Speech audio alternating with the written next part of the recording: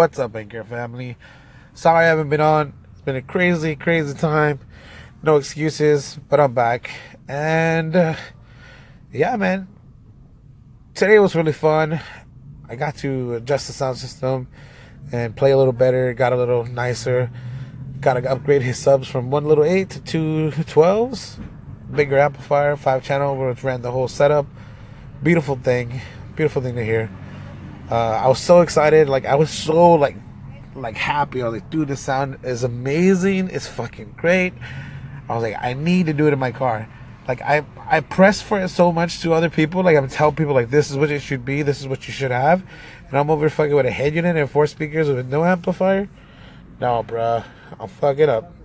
But yeah, I'm really getting close to getting my component active setup, my DSP and amps and subs. I got most of the components. I just need to I want to get better amplifiers and a better set of speakers, which is, for me, I'm sorry, but that's another $2,500, almost $2,500. Yeah, $2,500 should cover it.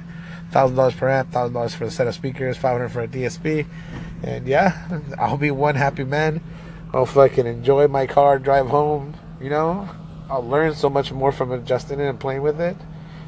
But on a side note, I saw this guy on YouTube. I forget his name. I think it's Kevin something. I'll have to check it up later. But he's cool, man. He ran a 13-part how to SQ your sound system, and I was so amazed with it and hooked on listening to every single episode. It was an average of 10 minutes, 13 episodes, 17 episodes. But it was it wasn't great as far as quality of the video and whatnot, but I mean, I still understood what he was saying and I got it. And he's trying to go through it and he doesn't know how to explain it correctly. But that's the same thing with me too. I have the same situation. If nobody's there to help you control the camera and you're trying to do everything by yourself, it's a little hard. So it's kind of confusing, but if you can get through that and get over it, it's awesome. That guy did a great job. He's a judge, I heard, in IASCA, so he kind of knows what he's talking about, and I really appreciate that. So yeah, I can't wait till I do mine and go through all the steps. He had a page of 35 steps, turned it into 17 videos. He did a good job. I appreciate it.